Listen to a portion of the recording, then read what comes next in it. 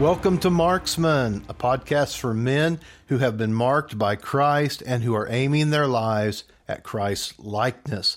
I'm Mark Spellman, your host. I want to welcome you to the podcast. Welcome to the conversation. Glad you're listening today or perhaps watching today. So whether you're watching on YouTube or listening on a podcast platform, I hope you'll share this with other men. Let's get some more men joining us in the Word of God here on Marksman, because we're aiming our lives together, men, at Christ likeness. That's the goal, to just look just like Jesus. Amen. To live just like Jesus. Amen. He said, follow me. He didn't make that invitation and give that invitation unless it's possible that we follow him. Amen. And so here on Marksman, we're following Jesus, walking with him. And we've been in a conversation out of Acts chapter 20. And if you missed any of the previous podcasts, go back, check them out. Each one kind of stands alone, but it is kind of in a series of conversations. And today we're going to focus out of Acts 20:24 as men. We're doing life in community. At least I hope you are. I hope you're part of a local assembly, a local gathering of believers, whatever that expression looks like, whether it's in a house church or maybe a building, that's more of a common understood gathering place, whatever it looks like, because this podcast is going around the world. And when you go around the world and you travel much, you'll find out that when the church gathers, sometimes it looks different from nation to nation and from city to city, region to region. And so wherever you're gathering, I just pray that you're gathering, because the Bible says, forsake not the assembling of yourselves together, and all the more as you see the day approaching. And that day is definitely approaching. Jesus is about to return. And I'll share a little joke with you here real quick before we dig further. I saw a T-shirt one time that said, Jesus is coming, look busy. Kind of like when, you're with the guys at work and the boss is getting ready to walk in and say, the boss is coming in, look busy. Well, that's actually, it's funny, but it's kind of sad. It shouldn't be that way. We should be, whether we are, because we're to do our work as unto the Lord and not as unto men. Colossians 3 talks about that we're not just working as men pleasers, we're working as unto the Lord. So whether the boss is watching or the boss is not, we should always be doing work as unto the Lord with excellence and with faithfulness. Well, so I said that just kind of as a joke, but, we really should learn from that and make sure we're not living that way. So Jesus is coming. That is true. So it's not just about looking busy. It is about being busy doing the work of God, doing what God's called us to do. And one of the things we do in community. We do it with other believers. We work together with other believers. And so here Paul in Acts 20 is getting ready to leave the region of Ephesus. The elders of Ephesus have come out to greet him, to send him off, to pray for him. And he's told him that I'm probably not going to see your face anymore. And so this is, weighing on them. This is a sober moment. But he's told them, I taught you publicly. Acts 20 talks about this. I taught you publicly. I taught you from house to house. I was with you in all different seasons, and I've been very humble in your midst. And he said, I've taught about repentance towards God and faith towards Jesus. He said, and yet I'm going to Jerusalem, and I know I'm going to face further trouble, further difficulties. If you missed any of the previous podcasts, we dealt a lot with that. But now let's continue reading in verse 24. This is kind of our text, and then we're going to read beyond it now. Acts 20:24. Paul writes, but none of these things move me, neither do I count my life dear to myself, so that I might finish my course, and I might finish it with joy, and the ministry that I received of the Lord Jesus to testify of the gospel of the grace of God. For I know, behold, I know that I have gone preaching among you the kingdom of God, and you're not going to see my face anymore. Wherefore I take you record this day that I am pure from the blood of all men. Back to what he said earlier. I didn't withhold anything that I needed to tell you, anything that was going to help you. In other words, he didn't just tell them the things they wanted to hear, right? He told them the things they needed to hear. I've heard it said this way, it's not what I'm doing right that's hurting my life. It's what I'm doing wrong. And so if I'm going to hear counsel from God, I'm going to have to be willing to hear the warnings. In fact, he said earlier in this, he said, I warned you night and day with tears. So when Paul was teaching and he was bringing the counsel of Scripture, he was not only bringing those encouragement things, your life's going to be better if you do this. He was also bringing the warning of Scripture, the admonition of Scripture, the warning of Scripture. He brought that counsel as well.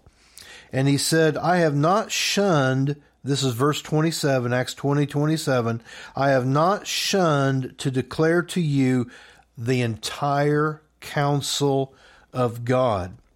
The Amplified says, for I never shrank back, or I kept back or fell short from declaring to you the whole purpose and plan and counsel of God. But he says, take heed. In other words, he's given them another warning. Now, these elders, he's going to leave them. They're not going to see him anymore. So he's leaving them with this warning. Now, again, I'm talking to men who have aimed their lives at Christ's likeness. And hopefully you're a part of a congregation, some sort of assembly of believers, whatever that expression looks like. Here's something we need to be warned of today. We need to take heed just like they took heed, because it wasn't just an issue then, it's an issue today. And this is what the whole book of Jude was about. This is what the whole chapter of 2 Peter 2 was about, that we have to be on guard as men in our local churches. We need to be supporting the leadership of the local church. We need to be supporting the local family, that we are watchful and aware of what Paul warned those elders of. He's warning you and I about. He says, take heed therefore to yourselves and to all the flock over which the Holy Ghost has made you an overseer, to feed the church of God, which he purchased with his own blood. For I know this, that after my departing, grievous wolves will enter in among you, and they will not spare the flock. Also of your own selves. Whoa. Whoa. He's talking to a whole group of elders. He says, there shall from your own selves among you arise men speaking perverse things, trying to draw disciples away for themselves. Wow. Man, Paul was not joking. He was going to tell them exactly what they needed to hear. And we need to make sure that when we, perhaps some of you, are teachers of the Word of God, you have a platform to teach. Maybe at a minimum, we all as men are teachers. If you have a family, if you're married, we need to be talking and teaching the Word of God to our families. We need to be discussing the Word of God, maybe taking some of the things we talk about here on the Marksman podcast and talk with your families, talk with your spouse. If you're not married, if you don't have children yet, talk with other believers, talk with other men, talk with other brothers and sisters in Christ about these things, because this was not just an issue back then in the early church. It's even more pronounced now, more than ever. He says, know this, that of your own self men shall arise, this is Acts 20 verse 30, speaking perverse things to draw away disciples after them. Therefore watch. Watch and remember that by the space of 3 years I did not cease to warn everyone night and day with tears. Now I want us to consider that a lot of what Paul did when he taught the Word, he was bringing forth warnings. He wasn't just bringing forth scripture that explained and gave instruction. He was actually bringing forth a warning. And perhaps you can kind of feel that's the tone of today's conversation. Because I mean, there's a warning I have to admonish you with. There's a warning. If I'm going to bring you, men, the whole counsel of God, then I can't just tell you the things only that are encouraging to you. I need to also be willing to exhort you with correction, exhort you with warnings from Scripture. Just like that's what I need. It's what we all need to get the whole counsel of God. Because in this book, in the Bible, yeah, there's wonderful, wonderful promises. But there's also many wonderful warnings. And those warnings aren't to diminish our life and to restrict our lives. Those warnings are to keep us out of the ditch. Those warnings are to keep us from going off the cliff. Like it says in the book of Proverbs, there's a way that seems right to a man, but the end thereof is death. It can seem right. It can make sense. It can feel right. It can look right. Everybody can be doing it. And yet the Bible says you could still end up in death. Jesus said it this way, broad is the way that leads to destruction. Narrow is the way that leads to life, and few actually find it. So these are warnings that Scripture gives us. And we need to be just as excited about the warnings as we are about the promises of God. So he goes on to say, I'm going to be leaving you, and I'm sure just as soon as I leave, wolves are going to come in. Wolves in sheep's clothing.